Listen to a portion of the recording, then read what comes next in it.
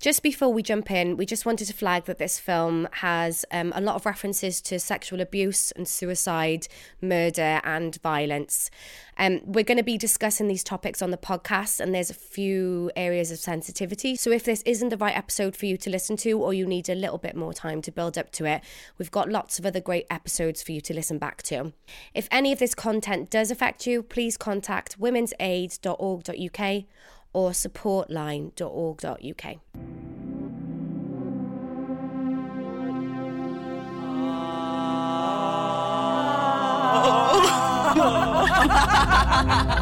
Welcome to Frank Film Club, the film club where anything goes and everyone's welcome. Frank Film Club, take one.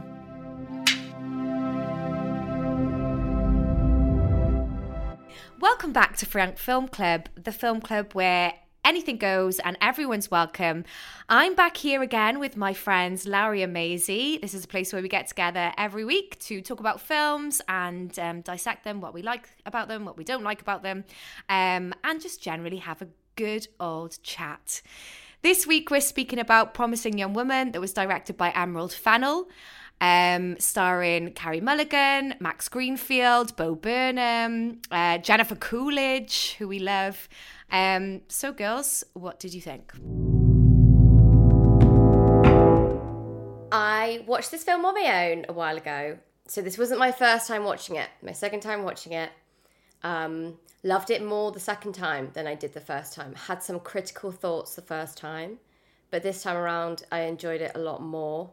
And I got to watch it with another girl and a guy. And so it was really interesting to hear their thoughts and takes on it also. But yeah, phenomenal movie. This was the first time I've watched it, and I've been meaning to watch it for ages because I have heard so many things about it. Like, I feel like everybody has, and I thoroughly enjoyed it. I do have a lot of thoughts. I'm excited to hear about people's thoughts on it, but I definitely really enjoyed it. It just has so many like twists and turns and kept me guessing the whole way through, which is something that I love. Mm-hmm. I think it was excellently put together. The music, the casting, the choices there, the story, the way that it moved. I watched it with my boyfriend the first time. We had some questions about some of the choices, especially with like empowerment, disempowerment, you know, what is the line there with all of that stuff. Then I listened to some interviews with the director, Emerald, who was explaining a lot of those things that I had questions about. And watching it after hearing her words about it brought it all together for me. So I think it's a piece of art, really, to be honest with you, when you hear what she wanted to do. And I just think it's brilliant filmmaking. So yeah, let's talk about the tone first of all. I asked you this on Midsummer, but what genre do you think this is? I think this is a dark comedy, is what springs to mind for me. Maisie, you look like you don't think that. I really wasn't laughing. Oh, was I laughing? That's true. I think like Bo Burnham was like sometimes funny, and Carey Mulligan's character Cassie had some funny lines, but for the most part, I thought that this was revenge thriller. Yeah, so those are the words that I had written down as well. Revenge thriller, dark comedy. Because I feel like there are elements in there which make you feel like it's comedic, but you're right, I wasn't laughing. Like, it's not funny. No. Yeah. There were definitely parts in it that were funny, but I can't think of any. Obviously, Bo Burnham was hilarious, and he's great, and we can get on to him in a bit. But I do think with other characters, there was humour at times. One thing that I did struggle with in the first watch was understanding the tone, because I felt like everyone was, well, this is going to sound very blunt, but the first watch, I felt like everyone was making a different type of film. The women were making like a revenge thriller and the men were making a comedy. That's kind of how it felt. Like the men at the end were really funny. Bo's obviously like incredibly funny. But then now they're doing this because they are accidentally doing it differently to each other. I think that it's like intentional, and all of the guys in it are just disingenuous, and like you're kind of like read the room, and like they're not really like switched on to like the severity of the conversation almost. And I thought that it was powerful on the second watch. It made me not like them even more, and I think that that was like intentional. Definitely. So there's a lot of casting against type in this, and when the actors were coming in, like Jennifer Coolidge, Max Greenfield, and what's the guy that plays McLovin, like they're characters, they're like funny, nice guy characters. That's what they play. And they're still playing those people, but just as real people doing something that is bad. So it's like it puts you on edge that and makes you feel like, well, we can't trust any man. Like, these aren't horrible, dark, twisted, very obviously like evil-minded men. Like, this happens a lot, which, FYI, it bloody does. Like, it happens a lot. Mm-hmm. That's so true. It's like you trust them and they are a familiar, friendly guy, and that's why it's even more difficult, because everyone's like, we love them, they could never have done that. And like that's the problem with like also how that so many victims face, especially when it's like they speak out about someone who's like popular or whatever. And it's really funny that you say that you felt on the first watch that everybody was making a bit of a different film, because when Max Greenfield came on board, and when I first watched the film, after Cassie dies, I was very confused with the tone after that, because something so shocking happens and then it does turn into this like comedy of errors type situation.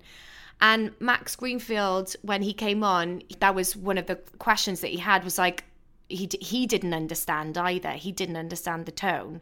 The do you know where the name comes from for the film? No. So there was a court case which was about I don't know the full details, but it was in America and it was on a college campus, and the guy gets accused of rape, and he gets like a very low sentence for the crime.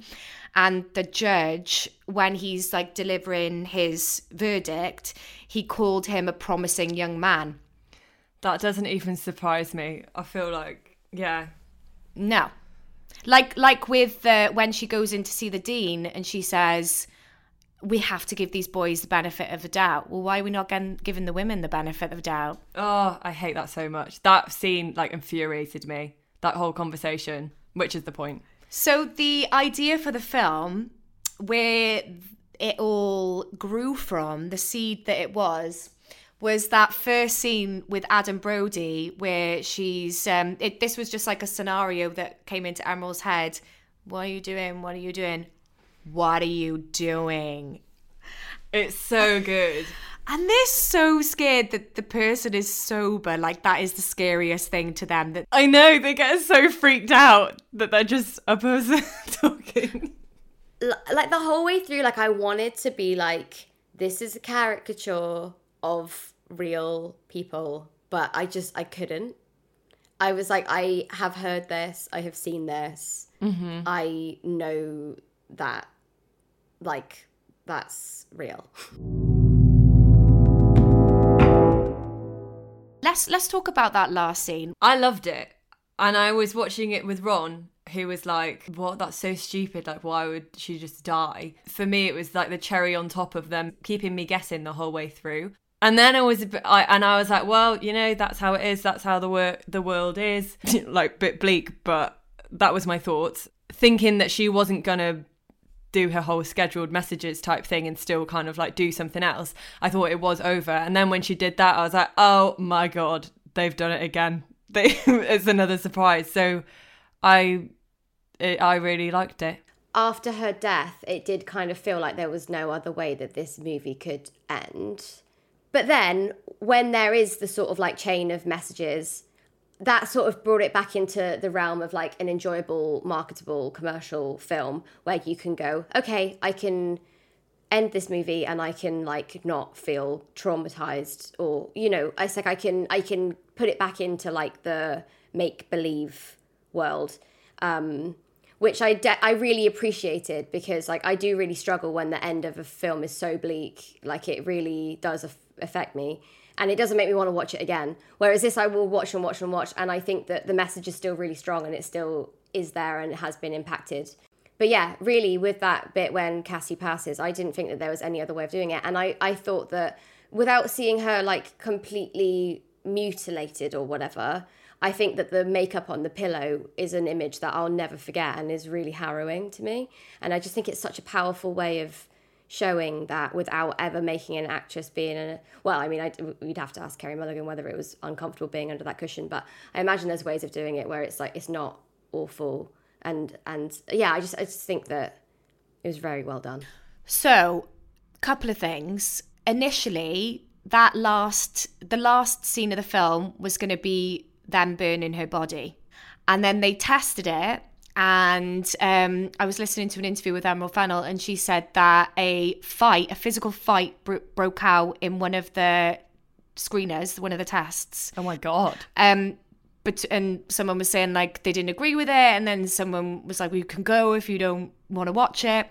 Anyway, after probably quite a lot of discussion, they added in that last bit to wrap it up in that exactly what you've just said there. So yeah, it was too bleak. It was too bleak for a lot of audience. So, and I did feel, to be honest with you, the first time I watched it, I was like, no, like why have we got to let the man win? But like, hello, like if she was going into a room with 10 men and she's thinking she's going to do something awful to that man, she, you know, chances are she'd be overpowered by a man, because she's, yeah. I don't know if that's like such a pessimistic way of thinking of it. Leading up to that moment, it was really interesting watching it with my friend Bill. And like, this is nothing to him, but it's just like his honest reaction as we're going through. Before you know fully what she's going to go and do, and she's going to find them all again, it's like when she kind of realises that Beau's character still knows the guy who assaulted Nina. My friend Bill, he's like, he's just got to leave it in the past though.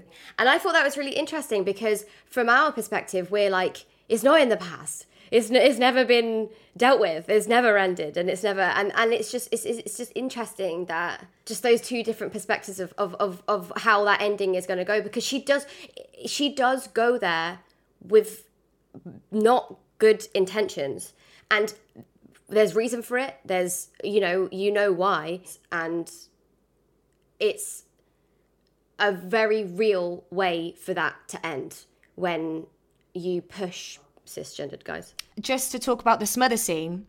So Emerald Fennell's stepdad is used to be a policeman, and she really wanted that scene to not shy away from the reality of what it is. And it's so funny because all of these things, there's like it's like popcorn and pink and like fruity dresses, and like the soundtrack is so girly and like amazing, which we can talk about in a sec. But then you've got all of that really very real and horrible stuff in there. So the smother scene, she asked her stepdad, how long does it take to kill someone by smothering them?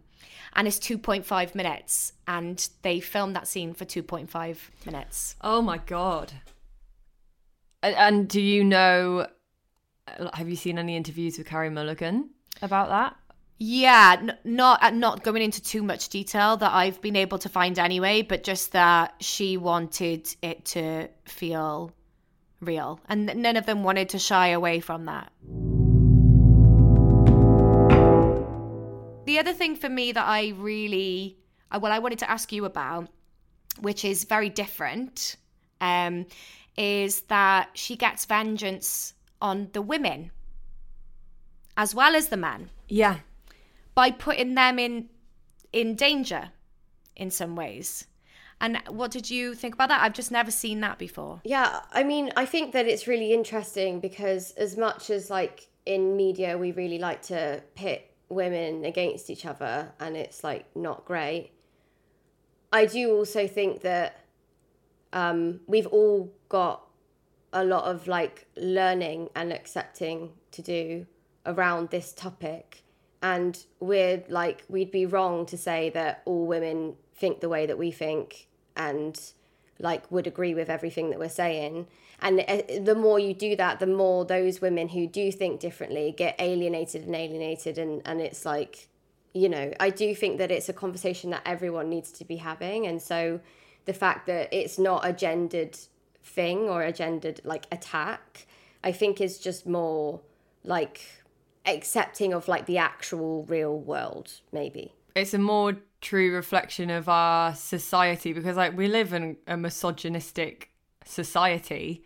We're probably all a bit misogynistic because that's just how we've been brought up, and that's just like ingrained into us, sadly. Right, the male gaze. Yeah, exactly. So I think it was an attack on that and not an attack on the gender, if that makes sense. Yeah.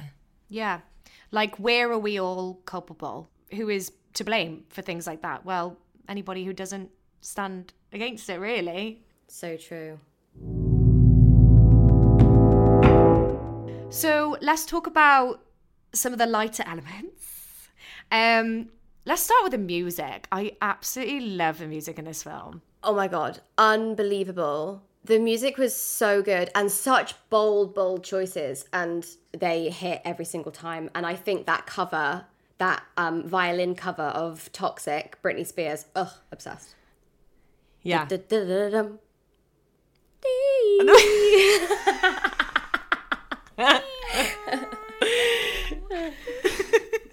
I absolutely love Boys by Charlie XCX.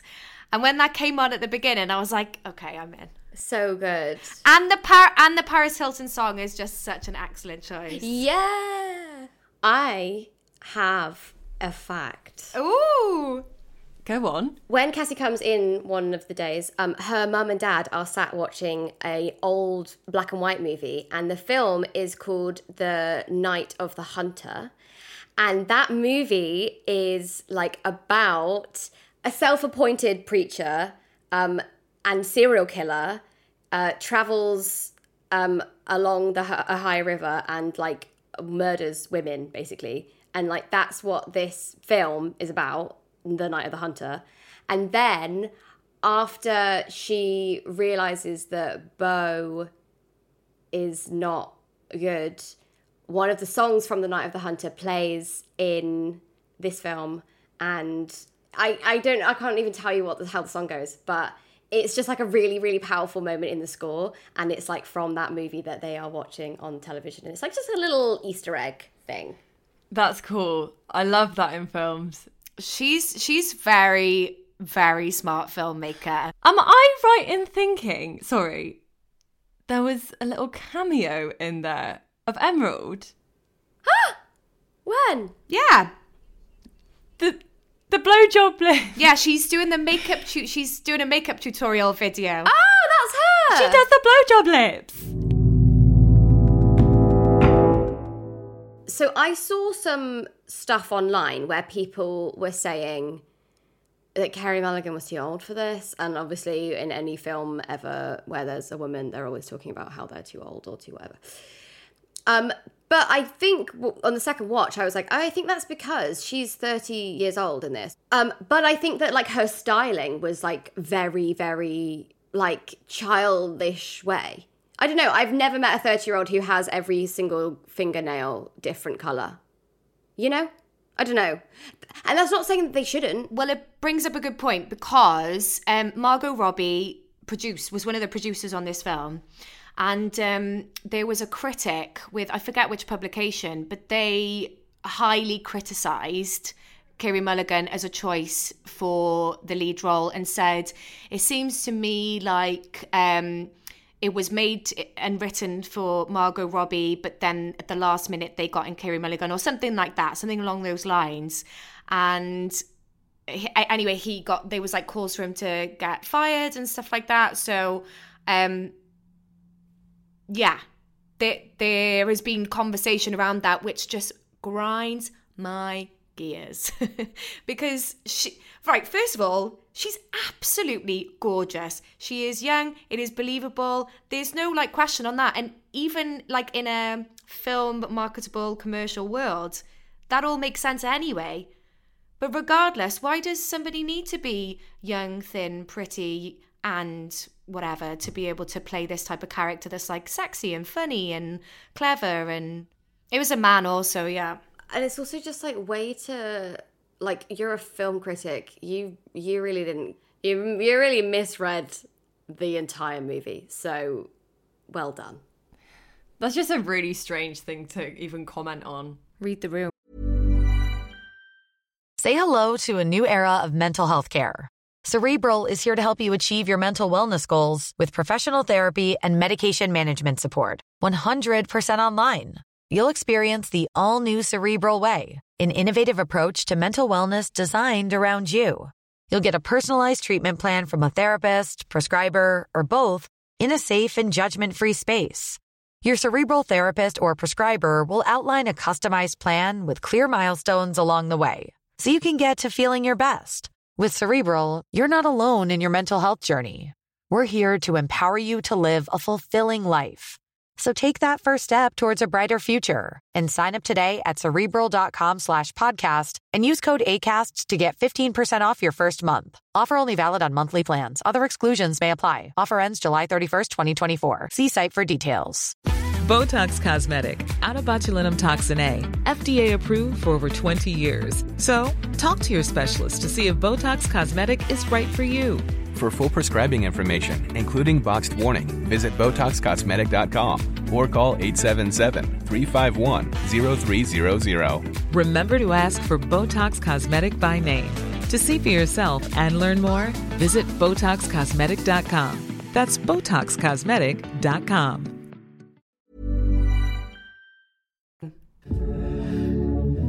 Now it's time for In the Club. And now it's time for my favourite part of the show, where we go in the club and we invite some of you to get involved and send us your thoughts and questions and feelings on the film. And this film in particular, I was really excited to get questions and feelings about it, because I think it is one that divides a bit of opinion.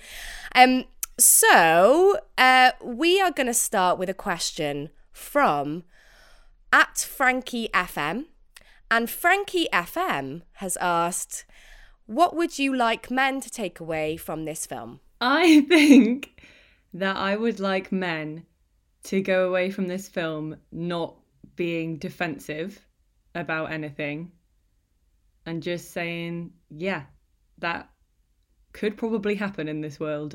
What I would really love for men to take away from this film is definitely what you've said there, Lowry, about being defensive about the subject matter and thinking that it's over the top and too dramatic and things like this don't actually happen. But maybe just think a little bit about any experiences that they might have had where this type of scenario might have played out in a friendship group. It doesn't have to be them specifically, but like behavior that has been tolerated in the past and how it just shouldn't happen, and how it's not like, it shouldn't be like lads. If somebody is drunk and there is not a serious level of consent there, then you all need to be having conversations with each other to take accountability for that. Yeah, I think that it would be easy for a friendship group to look at this and think, yeah, well, we've never killed someone, so obviously this isn't us. But if people are upset and people are hurting and relationships are like crushed, then like no one in that situation can say that they did nothing wrong. And so I think just like taking responsibility for your actions, whether they were as massive as this, just looking at your friendship group and seeing the similarities and taking responsibility for that, I think that's important. I also think that and this has been a real topic of conversation since all the Sarah Everard stuff, and when there's ever been a situation like this, like when I was in university with like one of my friends, or if this has ever been a topic of conversation, it's always been like, oh God, I should have been a better friend. I should have been there. I should have this. I should have that. And it's always like a topic of conversation for the girls. But yeah, we're talking about like the boys being accountable for themselves and not like egging each other on. I think it's not the girl's responsibility. It's not any victim's responsibility, it's the attacker. I guess. Yeah. And every time that you, as like a guy, like see something and think, oh, I'm not going to bring it up because it's just it'll just make a fuss, or I'm not going to, like, every time you do that, like, you are damaging, like, women. Like, every time that you just think to yourself, oh, I'm not gonna, like, that probably wasn't right, but am I actually gonna say something? Like, if you don't, then you are accountable, like, you are part involved in, like, this problem, because, like, it's gonna take for both men and women to, like, want things to be different for it to actually change. So yeah, it's like a lot of responsibility on the girl to, like, do different things, and we're always talking about ways that we can be more safe, and, like, learning martial arts, or, like, carrying your keys between your fingers, or, like, all of these things that we always, like, sort of talk about. But, like, do guys ever talk about how they can, like, protect women and, like, make sure that they're not putting women in danger, and, like, protecting their friends who are questionable? Do you think as well it might be a generational thing in terms of, like, I know now, if and when I become a parent, that I would speak to a son as much as I would speak to a daughter about how things should be handled and how to look after yourself, but also how to look after other people. I don't feel like my parents, our parents, or parents that I knew from, you know, my friends that were speaking to their sons about how to treat women. It was more, oh, girls, make sure you don't get too drunk. Make sure you don't walk home by yourself. Make sure you don't, you know. But I would speak to my son now. You'd hope that more people are getting that now. Again, going back to when everything happened with Sarah Everard, I know that Ron's got a group chat. It's like a big boys group chat. And they on that were suddenly realising, like, talking about the things that were going on. And they were all just, like, owning up to having no idea that girls had to go through all of these things and all these worries, and they were just so unaware of it all. So yeah, completely think that it might be changing, hopefully.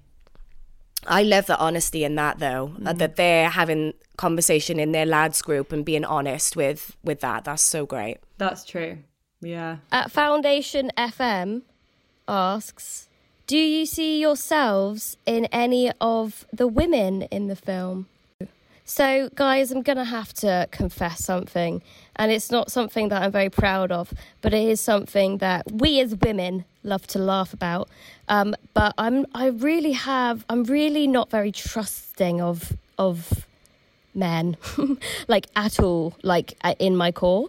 And it's quite damaging to a lot of men who are really lovely, and boys who actually do just want to, you know, just be, like, I don't know, just be a friend, be whatever. It's like, sometimes when I meet really, really amazing people, I can't help but, like, tarnish them with the same brush of, like, every other man. And so, yeah, in terms of tricking men in a club and pretending I'm drunk so as I can kill them, I kind of see myself doing that. I mean, I don't think she kills any of them, but... No, it's just because she has that, like, jam. But I would do that if I was doing... Yeah, but I would, yeah. Sorry. I wouldn't say that I see myself in these two examples, but it did make me think about the consequences of certain behaviours that I might have had when I was younger. So the lady who is the dean of the school, and, you know, the girl that she takes out for a drink. And I've never done anything, obviously, I've never done anything that severe. But I think there's, obviously, when you're younger, in high school especially, where you start to think about, was there ever a moment where I was complicit in something not as drastic, but something that would have really hurt someone and was a source of a problem? And even though I wasn't the person to do it, has there been moments that I've been complicit? And I would hope now that I would speak up if I saw something. So I don't see myself in those, but it really made me think, was there anything that happened when I was in uni or high school that I was totally complicit in, you know? So our next question is from Audrey Schooler. They have asked, best song in the soundtrack. I was busy thinking about boys. Yeah, you like that one, don't you? Love that one. Yeah, I think that's probably my favourite as well. I love the new version of Toxic. So good with the strings. The violin version. Oh God, it's amazing. If I could just have that playing constantly everywhere I go. That would be your theme tune. But so every time you enter a room, Maze, it would be like It would go dun dun dun dun dun. she's toxic. Yeah, that would be. Yeah, your thing. exactly. And I'd go. Yeah, screeching. Well, obviously Paris Hilton's absolute banger is got to be up there. Oh yeah. I'll show you mine. Let's see what this love can do. Baby, I'm perfect for you. Yeah, I'm gonna solid boys. Only for the music video, just because Riz Ahmed's in it. That's a really good music video. I feel like that's how you appreciate men That's how you do it. in a healthy way. With teddy bears on their heads. Right.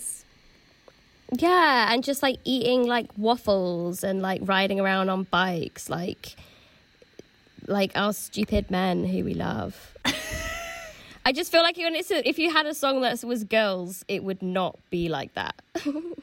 And that's kind of the point I'm getting at, I think. I feel like, yeah, it's it doesn't degrade men, but it also appreciates them. And it's we haven't really found out how to do that with women yet in pop culture. True. Anyway, shout out Charlie XCX. Shout out.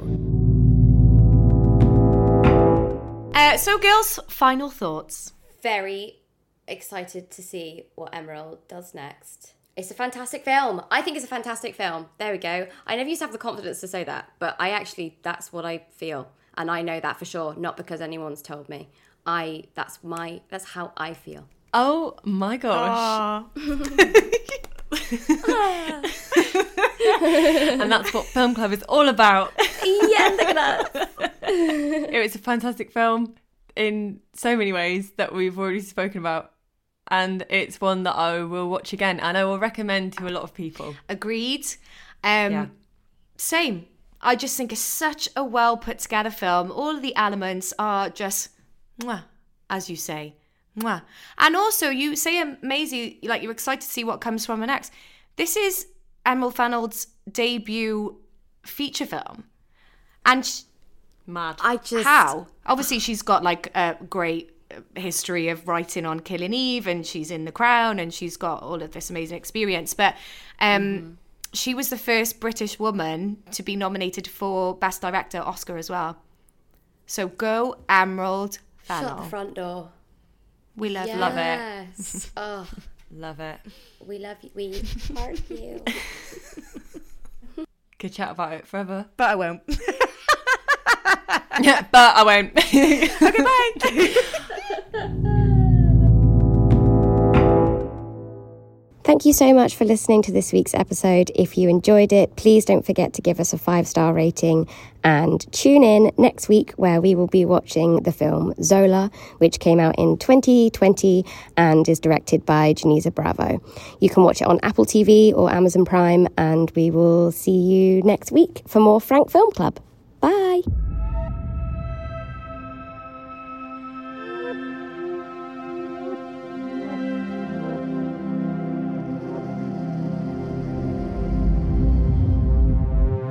This podcast was presented by Wrapped.